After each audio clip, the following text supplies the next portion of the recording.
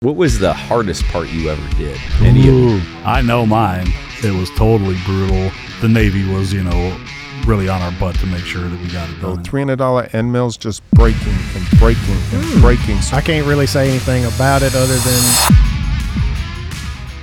You know what's crazy is we did the podcast last week and it was like insane. I got so many messages of people like literally wanting to quit their jobs, open machine shops. Let's go. You had some too, right? Oh, a ton. Emails and great content. People excited about the conversation, but it's not easy, right? It is not easy. It's not easy. Yeah. It is not easy. It's one of the greatest gifts because it could be very successful, but man, the hours, right? Absolutely.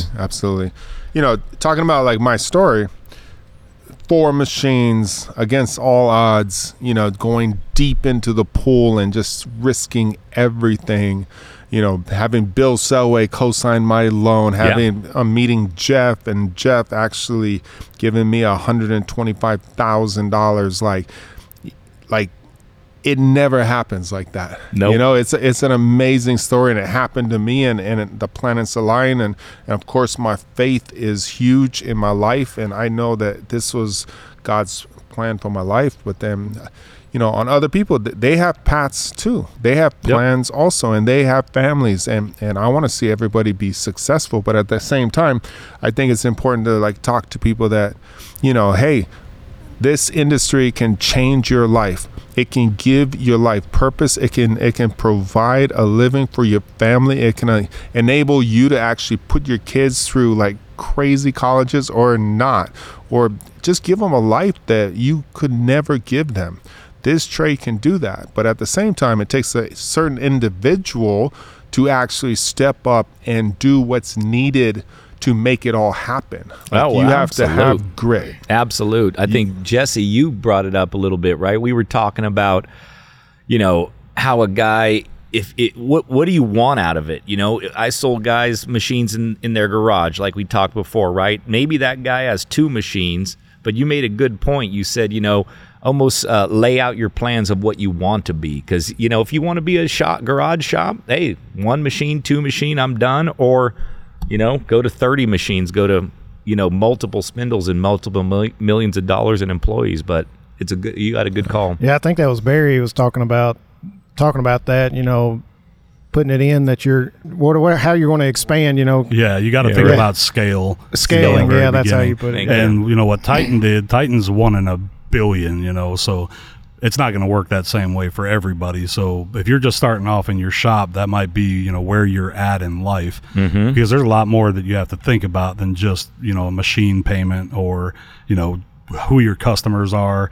You got to think about where you're at in life in general, because, if you have kids that are in school and, they're in football, they're in cheer, they're in whatever, if you own a shop, you're going to have to give up a lot of your own time. And I watched my grandpa do it. I watched my dad do it. So, you're going to be missing things that you wouldn't miss otherwise. And like for me, I know, where I've been at my whole career is after watching my dad and grandpa struggle, I have no desire to own my own machine shop, because I know that I'm just not built to have stress at home and stress at work. And you work at the baddest shop on the planet. Yes, now, yes. Yeah. So man. Now I have no stress, but, it wasn't always like that. Yeah.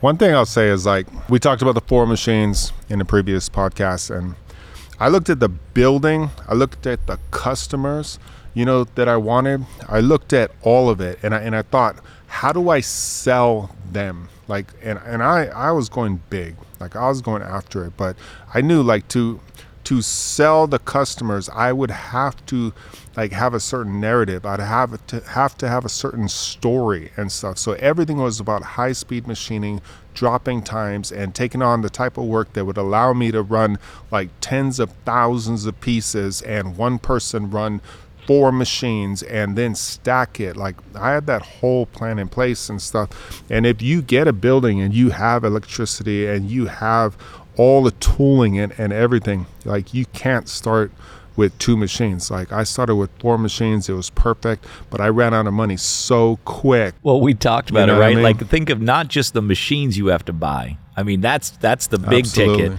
But then if you're a brand new shop, like what did you use every day in the shop that you guys, You gotta had have at your holders. will? Yeah. Cutting tools, Absolutely. work holding. You got so many other things that you have to buy. Gauges. And that's, different people are at different places in their journey. So Titan had a list of 25 customers, so he Yep. already knew what he needed. But, Crazy. some people Oh, yeah. might start with just one small customer and they can afford to piecemeal in, a vise here and a chuck here, but not the way Titan did. It would be terrible if you were trying to start a job shop, where you don't know what's going to walk through the door. Right. So how do you spec a machine? How do you spec work holders? I mean, it would be a nightmare. I sold a ton of them to guys, just first machine, and that's how they had to do it. They said, okay, size. What is the part size that I would generally see? And most of them went with like a 50-inch travel machine. It was always seemed like a 50-inch travel was a good size, good fit, good footprint, and you could load it up with vices, or you could have enough room to run a sizable part. But then again, like you said, to start a job shop, think of that. Oh, yeah, and the funny thing is, like, you start with a 50-inch table, guarantee the first 10 parts you quote are going to be 54. 72 inches. Yeah, exactly. Way over or just over, and you're like, God darn it. But I think you have to have the courage to turn work away. Yeah.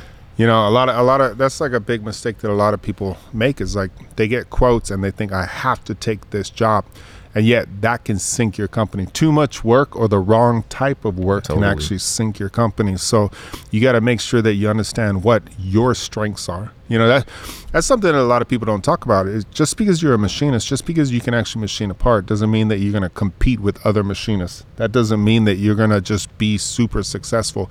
It takes a certain degree of talent and your ability to outcompete the competition, whether it's speed or work holding. There has to be something that you do better than everybody else that allows you to sell yourself to that customer. Yep. So that they say, you know what, this guy's different, this shop's different, I'm actually going to take a chance on them because I believe they're going to actually go somewhere. So I'm going to get in on the bottom floor and we're going to go, but at the same time, if you don't have the ability, the talent to out machine and then out hustle on the business side to get the work, I think that you need to take it slow. There's so many other things too that you've talked about in vlogs in the past, like people have to like you. Yeah. So dude, that is something that people don't really like talk about enough. But you need to be likable, like straight up. Like I don't think we teach our kids enough to be likable. Like your daughters are amazing. Like right? No, I was talking to Kylie. Like she's a mini you, which is crazy. But she comes in, gives you a crazy handshake, she wants to know what's going on. She's asking you questions and you're just like, this kid's awesome. Yeah. You know what I mean? Yeah. Like she's awesome. But most people aren't like that, Yeah. And if you want to go get work and you want to deal with engineers, like you got to be a likable person. Like you have to bring value to their lives. If you're just like, I'm going to do this and be happy about it, that doesn't cut it. People need to want to see you show up. They need to want to like stop what they're doing and give you their time because they see value in the relationship. They see your talent. They see your humility, and they're like, this person, I love this person. I want to see them rise in life. You can't just play the hard ball, like I'm just going to make you money and this and this and this, and that gets old quick. Yeah, and likable though too, again, like you said, not everybody's got that personality, but at the same time, likable is solving solutions. If you're in there taking care of them and helping engineer, engineers, right? We talked about it earlier. Sometimes you get a print, you look at some call outs on that print, you're like, where'd this come from? Yeah, and being likable is a harder thing that it sounds like. I wouldn't know because not a lot of people like me. Oh, get out. Look at this guy. Look at this guy. Seriously though, I can see that. Like and this doesn't just go for business owners, it goes for machinists too. If somebody comes off too humble, then you're going to think that they're scared and they're not confident in their abilities. If you come off overconfident, now you sound cocky, and that's another disguise that people use to, hide the fact that they don't really know what they're talking about. So you got to walk a fine line for, people to like you. Yeah, good call. When I first got into SpaceX, my line right there, and I used it often, but I backed it up, was I'll take your most challenging job, I'll deliver it on time, and if you need me to get up at 2 a.m, go to the shop and pick that thing up and drive it down to Hawthorne and deliver it, I will do it. Whatever you need to make your delivery, to make your assembly, to make your launch, I will bend over backwards and make it happen. And that in itself makes people like you, because they're like, 100%. I have all these problems. This person will do whatever it takes for me. So why try to save $100 on this other part? It's like, I'm just going to give it to him because I have confidence, Well, there is something to be said about that whole interaction. Is something that stands out to me is, you said, give me your most difficult project or something. It's like, nobody does that I've seen. Like, most places that I've been, they're like, well, give me a little bit of something, so let me see if I can do it. Gravy. They try to kind of talk their way out of it. But like, you walk up into any company and you say, give me your most difficult project. Now that's making a statement. Yeah, absolutely. It's making a statement. But I've always looked at it as, I get bored quickly, so I always want to do something more difficult, more challenging and stuff. And I always look at it and say, you know what, if I'm going after the easy gravy work, then I'm competing against 98% of the companies, right? But then if I go for the most difficult materials, the hardest to make and craziest tolerances and stuff, and short lead times, then I'm competing against the 1 to 2%. That's right. And if I'm willing to die, man, you know what I mean? In boxing, I was willing to die. It's the same thing. I'm willing to do what it takes to serve you, to give you amazing parts. I will do it on the weekends. I'll do it at night, whatever. It's what it takes. I need the opportunity. Then you can actually charge more money. People on this side, they struggle to make $60 an hour. They can think that they're making $75, $85, $95, but then when they look at the actual machine time, they're not making money. But if you're on the other side and you can actually charge for your tooling and your work holding, and you don't have that competition and they have faith in you, you can pretty much charge what you need to charge, and they're going to pay that, because it's not worth arguing with you over these parts. Agreed. Agreed. Seen it many times. You separate yourself from the herd big time by taking on that kind of work. And again, they probably, jobs like that probably have gotten no quoted a number of times, right? They're sending those out waiting for somebody to say yes. Yeah, so, they're just begging for somebody. Exactly. And if you're only competing against 1 to 2% of the shops out there globally, and you're the one that has the relationship with those vendors already, then they're going to no doubt go to you every time. And like I said, even if it costs a little bit more, they'll gladly pay it. Oh, yeah. This discussion reminds me of a story you were telling us, Keith. And that was you had a guy that was actually starting his shop. He was getting his machine and everything, and he was willing to just go crazy, right? Mm-hmm. And then he had a girlfriend that said, basically, ultimatum. Oh, the shop ultimatum. Or me. Yeah. You're putting too much time into 8 months it. in. And at that point, the marriage is already over, or the chance of getting married is already over, right? Because if you take a machinist and a shop owner, entrepreneur, and say, hey, get rid of what you care about, your dream, right, they will never be able to live that down. They'll always think that it was destroyed because of that person. But that was very interesting how that whole thing rolled out. It's a great call and a great point. I've having the opportunity to start so many shops. If your significant other is not on board with you, it's difficult, because the hours in those first years, or many years into it, it's required. It's mandatory. You're going to have deadlines. You're going to have those difficult jobs with the quick turnarounds, and those are the jobs that it could be 1 of this, 2 of that, 5 of those, but they're going to come in loads. You might not get a production job, but your customer sees the quality and the ability to deliver parts. You're going to get a stack full of prints. And they have to be on board, because the time spent at the shop is, like you said earlier, you're going to miss things. Oh, yeah. There's no doubt. I mean, Titan has said before how, your significant other sometimes has got to be willing to sleep at the shop. Yep. And I know when you were starting out, Gina was actually running machines at the shop, wasn't she? Oh, yeah. And Nice. then we put a TV, a bed. I would just sleep there. I was there 24 hours a day. And then she wouldn't get mad at me. She would come and then bring, back then, DVDs, you know what I mean? And we would watch movies and hang out together. And then I would just go change parts, come back, would watch movies and stuff. But that's the whole thing, is like, a lot of people want to just open shops and they want to just spend all their money on a machine and just be successful. But today, I think it's important that we talk about that it takes grit, it takes determination, it takes like hard work, it takes crazy talent. And even if you have what it takes to go through everything, does your spouse, does your family, like, are they willing for the sacrifice? But if you have the talent and you have the right spouse and you have the right minds, sky's the limit. Sky is the limit. You can come from nothing and make millions.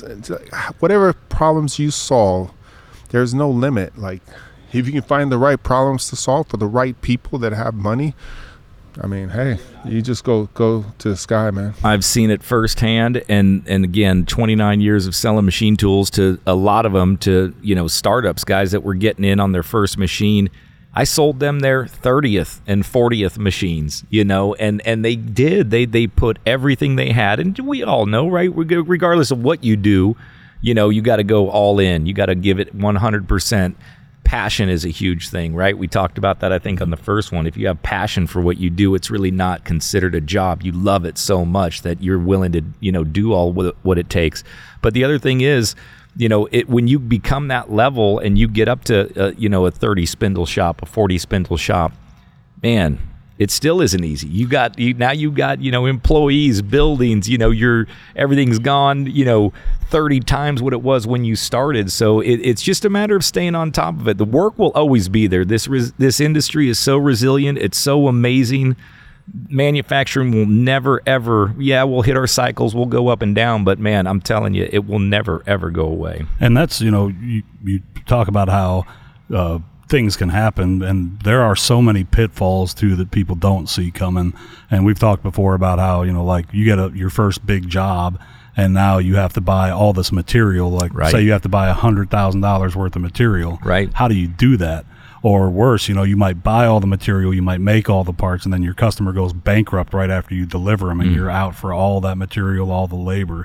So things happen that, you have to think about before you start doing things like this. Yeah, good call. I was going to say, not only that, I mean, even if you do get all of your parts made, that's not going to guarantee that they're going to pay you right then, especially if you're doing it for a big company. They've got 30, 60 days to pay you. Now you've got to come up with capital for your next job to keep you going. Yeah, pay your employees. Payroll. Pay your machine payments. And I think everything that you just said is super, both of you guys, like, super important and like real. But at the same time, we keep talking about talent. And, you don't want to like tell people, hey, you can't start a shop, because they can, and they can be successful. Oh, 100%. But all of a sudden, they might not get paid. They might not get the right work. They might not, whatever. But at the same time, by watching our videos and by the discussions, there's things that you can put in place, and especially like giving people skills to build the right relationships, to be honest with their customers, that they are so talented and they're just starting out, and this is how they're going to actually save and money and for that customer, and actually give them a crazy value and benefit. Their ability to sell that to them, and then to state that, hey, can you actually purchase the material for me? If you purchase the material, I won't be adding 15% to it, 20% to it. You'll actually get that clean. And I'll actually, instead of going $75 an hour or $95 an hour, whatever it is, I'll actually drop my price, and I'll do different things. So it's all about making deals and creating relationships with customers, so they have their eyes open from the beginning that, hey, we're going to actually go to this person. They have a better lead time. They got crazy talent. the problem is they actually don't have a lot of money in the bank, but I understand they're starting out. So I think people will help you, and I found a lot of people. And then I do like a 10%, net 10, right? So 2% net 10. 2% net 10. Always 10%. But I'll be like, I'd like give like a discount. Hey, if you pay 10 within 10 days, I'll actually give you this discount off of the total. But then sometimes when I needed money, I'd be like, hey, if you actually pay me in 10 days, I'll give you 5% off the order. Nice. Sometimes it was even 10% because I just needed the money. Give me the cash. I had other money coming in, but I just needed some money right there. So there's a lot of different deals that you can actually do to actually help yourself along. And that's something that a guy give me a recommendation on back when I had thought I wanted to open my own shop. And I went to this guy, and he was a friend of mine, and he owned like a little 1 or 2 man shop out in his backyard and a little manual shop, but he made a good living for himself. And that was the first thing he told me is learn to quote. Yeah. He said, no doubt. If you can't learn to quote, I don't care what you do, you will go out of business. Yeah. And be able to explain yourself. A lot of people, they just put the numbers down and they just give you a price. I just did a quote the other day, customer that Travis knew, and I was like, yeah, we'll take care of those will be fun, some cool little 5-axis pieces and stuff. And it's not something we usually do, but I was like, oh, that'll be a fun job. And then I looked, they wanted 10 pieces, so then I quoted, and I was like, whoa, that's a big price. So without asking them, I quoted 20, 30, and 40, and got the order for 40 pieces. Beauty. Nice. Got the order for 40 pieces. And I just explained, look, the programming and the setup and everything is going to be done in the initial stage. So, the parts are only 60 minutes a piece. Right. So we need to run more to spread that out amongst the pieces and stuff. So might as well, if you're going to need it later, might as well just buy them all right now. Absolutely. Yeah. And I see a lot about that in our Facebook group too, about, hey, should I charge NRE for this stuff, non-recurring engineering? And it's like, absolutely. Yeah. Always. If you're having to buy tooling, you're having to, buy fixturing, you're having to program parts, all that should be figured in your quote at least the first time that you do the parts. Yeah. I'm going to do 100 pieces for you right now. And then every 2 months, I'm going to do 100 pieces. So do you want me to just give you one price and then that's what it's always going to be? Or do you want me to give you a lower price forever, but I'll give you this separate charge for all of the fixturing and all the tools that I have to get, and then you'll have a low price forever because we've already purchased this. A lot of people, they put the high price, and even though they don't have to program and fixture and do all the things the second time, they're just making more money. Yep. So they're making more money, and the customer doesn't actually understand. And then they're looking at other people, and people are saying, hey, I'll do it for 70% of the price. And it's like, well, think if you're about honest with the customer from the beginning and you just separate it, it's better for them. Then think about it. Did you ever get a job that you didn't have to buy tooling for? That's always part of it. Right. You have to. You might have some repeat jobs that you ran, months earlier, 6 months, a year earlier. Oh, we still got that fixture. We still got that tool set up. Let's just run that, pull it out of off the shelf. But most everything you quote, you've never seen before, especially a job shop, right? So you're going to be buying additional, like you said, non-reoccurring costs. And, it's important, too, to think about that in the beginning, is to be as versatile as possible. So when you're going out and you're buying work holding and things, it really has to be versatile if you're a job shop, because that way you can reuse it. Yes. And then you're able to give your customer price breaks in that way, Good call. too. So, Yeah, good call. I did, as I was growing and going to bigger companies and taking on bigger jobs, and like you say, like, you start running titanium, these bills are like $20,000 for material, you know, $30,000, $50,000 for material. So I started really just leaning on the customers and saying, look, help me. I'll give you a better price than anybody else. I'll drop it in half of what anybody else is, but I need you to purchase the material. Yep. I need you to take care of the outside process, and I need you to do these different things. And then these parts will be as inexpensive as possible. Like, nobody will touch these prices right here. You know? So that's key. And I always trip out how you talked about how you were doing that. You were quoting at half what the other vendors were, but you were still making a 40% profit. Right. And they love it. So like when you come in to an owner and he's got all these engineers and buyers and you have all of these vendors that are making parts, and you come in with something different and you prove yourself and you come in with a plan to save that person money, they love that idea. You know, it's like a child coming in with just some crazy plan to like help, and you're like, this is awesome. Like, I love that. Right. You could be playing video games, but you're coming to me with a plan to like save money. Like, you're brilliant.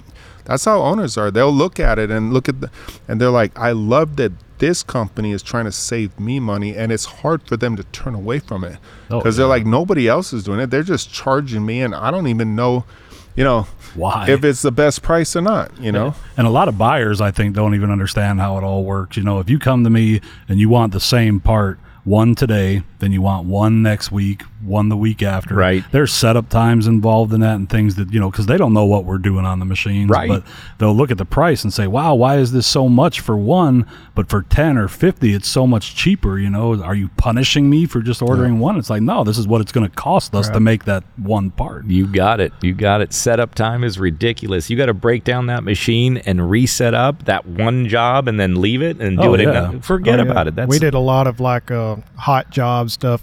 Companies that would break down, something broke, they bring to us, we need it fixed now. And we would always have a charge in there for because our machines were set up and running. Yeah. So we would charge them for tearing that down and the time it would take to set it back up on the job that we already had. And what's the longest setup you ever had? Like, can you think of one that was just crazy and it took you days? Or all right. I've had $12 million piece of material. Yeah. Right? Weeks. That's crazy. Several weeks. Yeah. I mean, they spend weeks here on small stuff. So just playing. But that is it. You see this print. Let's not say weeks, but you look at a print of a part. And like you said, whether it's, the buyer, the engineer, or whoever, they don't understand what goes into setting that up and how long that takes. And that's a lot of the time that whether it's programming and setup just alone, fixturing, if you got to make a fixture. 5-axis is saving us some time these days, right? We don't have to fixture as much. But back in the day, it was elaborate. And you think about, too, like there's been times where it took me a good month to program a single part. Wow. And that's working all day, every day on that part. Wow. And, I've had engineers come up to me while I was programming something, and they'd be like, why is this taking you so long? To just hit the program button and be done with it. Yeah. And it's like, that's not how it works, brother. This is a month's worth of work. And, I'm not a cheap employee, so it costs a lot of money sometimes. You're not cheap. You're right. You're exactly right. But I'm worth every penny. Yeah, always. Well, one thing, everything that you guys are saying is like 100%, right? And there's so much programming, there's so much fixturing involved, and you lump all of that costs into like one release. And that's why companies that do blanket orders are great. So totally. I don't want to America's favorite rocket company. I mentioned them already, but when they started doing blanket orders, that was because of us. Yeah. Because we were doing so many orders, and it was like every 2 months, every 2 months. And now that that these are flight parts, if you actually go to a blanket order and give me like an 18-month lead and guarantee that I'm going to have these parts, then whenever I'm slow on different machines, I'll just set it up and run it, and I'll shelf it. Yep. And I know I have guaranteed work, and then I'll actually take out all the setup and stuff, and I'll just give you a crazy price for this because I have guaranteed work for a long term. So it's, for me, sacrificing some setup to actually have the long-term work actually makes perfect sense. And something else to be said for that is, a lot of companies don't like to do blanket orders or big POs because they don't want to have that inventory sitting on their shelves because they can be taxed for it if it's their product. So, by you putting them on your shelves, that not only saves the money with the order, but then they're not paying taxes on the inventory. And I've worked at places that were OEMs that would actually machine components to 80% complete just so it could still be considered raw material and keep it on their shelves. Ooh, little secret. That is a little secret. I had never heard of that. That's fantastic. But you also have, companies too, you got to make sure and be aware right? You do a lot of those parts on parts that are dialed in. You know, you're not getting any rev changes. You know, you shelf about 100 parts, and then all of a sudden they say, "Hey, Titan, we're going to Rev B on that or Rev C," and all of a sudden you're like, "Ooh, okay." But most of what, right? Your favorite rocket company, that's stuff that's been proven, designed, ready to go. They're not changing anything on those. Yeah, you've ran it for a year. Yes. And it's been like release. It's gone through the revisions, and now they're like, boom, they're good. So it definitely went through a process and stuff, but now a lot of companies do it. Yeah. Remember Tricontinent? Oh, yeah. Absolutely. I used to have company. Crazy blanket orders with them. They kept me afloat. Like, I think they are still rolling. Huh? They are still rolling. Oh, yeah. Yeah. They're owned by Gardner Denver. Yes, correct. Yeah, so that's right. I did a lot of work for those guys. Beauty. I probably spent 2 years trying to get in the door, and then you know what happened? You know what's crazy? Is we had jobs that were running for years and years and years. So when I moved to Texas, I actually had to contact them and tell them that I'm not going to do their work anymore. Oh, wow. So I literally sold them one of my machines, one of the Haas's that I had, the All dialed HRT in. with the fourth axis. I sold them the machine, the fixture, the tombstone, all of it. I just gave them the complete package and set them up so they could just run program, tooling list, everything. Man. Yeah. So nice. they just run it over there now. Nice. Never thought I would do that, fighting for all these customers and stuff, but we just had bigger plans to come over here to Texas and just do something nobody's ever done. I had one guy doing the same thing. He bought, did you know Wayne Grimm? Yeah. Yeah, great He started guy. a shop outside his kitchen or something. He walks out and then he's got machines right there, right? He's one of the greatest guys ever. He and his wife Sherry, and he did a lot of Tricontinent work. And he bought 3 VF2SSs from me, 2 YTs, 1 standard with 5-axis trunnions. And he'd wake up in the morning, walk straight across the driveway to his shop, brought in 3-phase power, and just ran. I think he finally retired here, just literally 6-8 months ago. It's like a dream situation. Those are a lot of my favorite stories, man. The guys that just start like that and then they build this huge company, and it's super cool. Like one machine in right outside your kitchen. That's crazy, man. Great is that? Yeah. You got to have the right type of work, though. Yes. If you're running one little part, this takes 3 minutes, and you only run one vise, you're screwed. Yeah. Like it's a nightmare. You gotta get Change the it right over. work and do it under the right circumstances. And, Sweating. yeah. You gotta get that gravy, but the big parts that take. What was the hardest part you ever did? Any of you guys? I mean, the most difficult, right? Tolerance or mine. material? Do you really? Yeah, I know mine too. I got to hear this. We can't say too much about what it was, but I mean, I had this gruesome part, and it was just a monster part. I mean, the tolerances were crazy. I had to do it in a 4-axis mill, and the thing, it was what was it, 17.4 forging? Hello. But it was, a huge rectangular forging, and the part had 2/10 on all these diameters. It had plus or minus 1/10 holes that were past the 4-inch tall boss.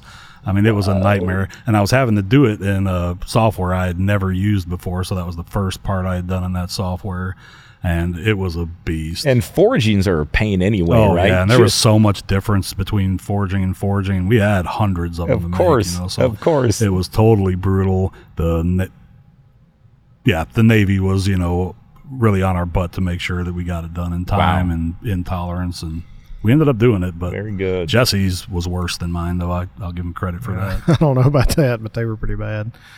Mine was, I can't really say anything about it other than I can tell you that the insert that I used, there was a 4-micron difference between a good part and a bad part. What? And I like to tell everybody that because that 4 microns was the thickness of the coating that was on the insert. Unbelievable. Because if you used a uncoated insert, you would get a good part. No chatter, good surface finish, everything. But as soon as you go to a coated insert, because the material was stainless, and the part was so long that an uncoated insert wouldn't last one pass. But as soon as you go to a coated insert, everything went out the window. Was it thin wall? Was it? It was very thin wall, and it was very long. I think the boring bar that I had was maybe 24 inches stick out. Holy smokes! But it had to go into a less than a 1-inch diameter hole, and Those it was parts like were a- brutal. Yeah. I wanted to cry for you when I saw you working on those I tell things. you, I had a lot of sleepless nights over those parts. Barry's over there with a mop. Yeah, it's, Yeah. like I said, anytime that we got a part at General Atomics that I knew I couldn't do, I just gave it to Jesse, and then I went on and programmed washers. Went home and slept good. You That's know? right. Yeah. Yeah. Yeah, right. Leave all the stress to the young buck. Hey, don't stay here too late, Jesse. Bye now. Yeah, so good.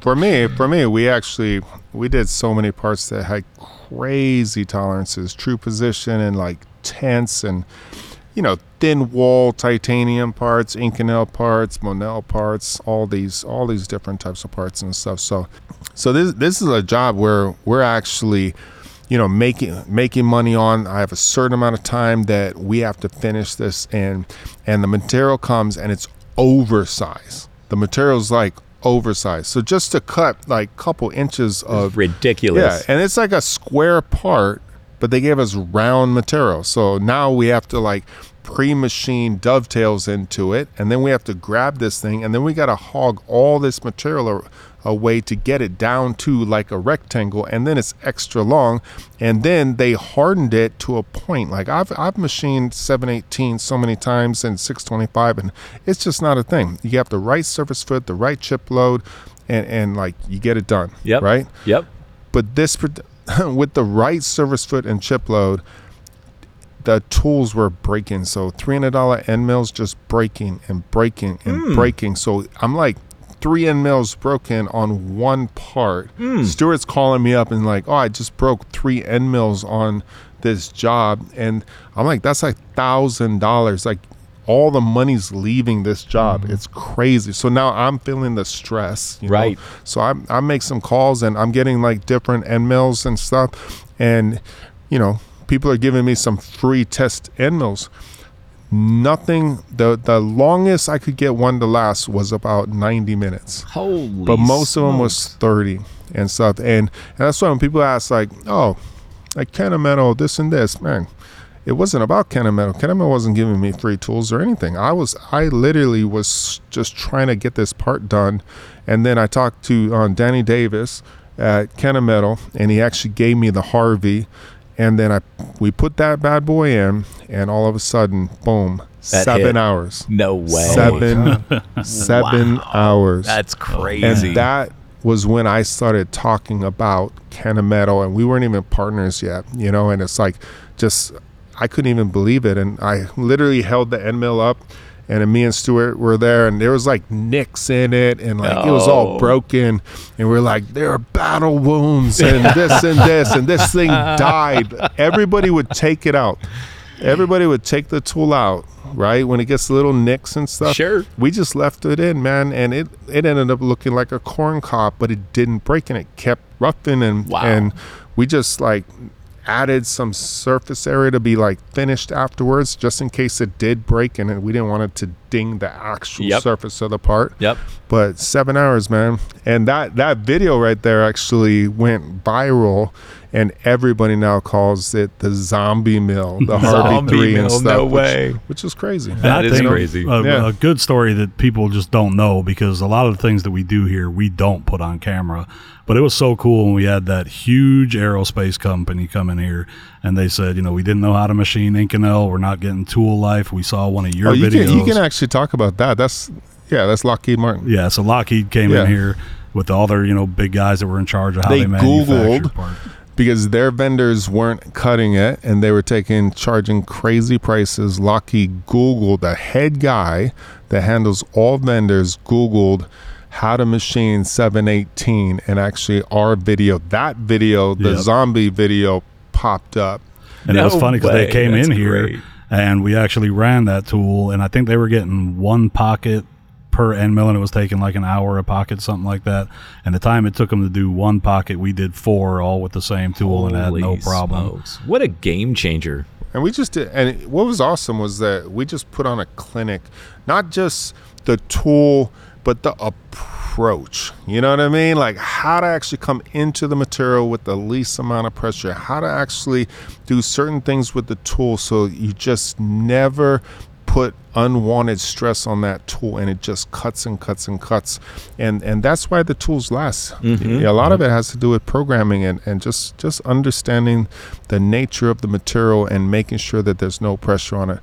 What they did, and a lot of people can learn from this, what they did that was so smart is Lockheed said, okay, look, we have all of these jobs that are running that are being made in 718. So we're going to actually use this tool. We're going to make it the standard. So now they created a partnership with Kennametal and they told all their guys, you only use this tool with this data, wow. And this is how you run it. And not only that, but if you're a vendor and you're quoting us time, you need to be doing this. Wow. Because we're not going to pay for your slow ways. Right. And that is so smart. You know what I mean? So they Huge. made it a standard, and then they actually put it out and allowed us to talk about it, which is something that usually doesn't happen. Yeah, so, I didn't think we could talk about we're, it. So. we're talking. We're like, teaching kids. We're teaching machine shops and owners and stuff. But it's cool when you get to say that, hey, Titans of CNC was huge in teaching Lockheed Martin how to machine Inconel efficiently. That's awesome. You know what I mean? Yeah. That's Boom, awesome. baby. Yeah. Yeah. So good. Let's go. So I think this is a great follow-up video on the first one that we did when we talked about just building shops, and everybody was like going crazy, just like, I'm gonna go spend all my money on this shop. So coming back and just talking about, the different tips and tricks that you can do, that you actually have to have your eyes wide open, that your family has to actually be 100% with you, Yes. backing you. You have to be one, and that knowing that you actually have to have the talent and the work. And maybe you think you're ready, but maybe you're ready to get a machine for the garage. Yeah. Yeah. It's a great option. Start doing it. But make sure that you work at a great company and many great companies so that you can actually learn all the best techniques and hone your skills, so when you do go out on your own, you're able to be successful and you can rewrite the future of your family literally because of this trade. Yep. Heck yeah. Manufacturing is king, and you can do amazing things. No doubt. With this trade. Yeah, no doubts. Love you guys, man. Love you, buddy. Yeah, Boom. love you back. Absolutely. Boom. Boom. Thank you guys. Yes, we sir. are out.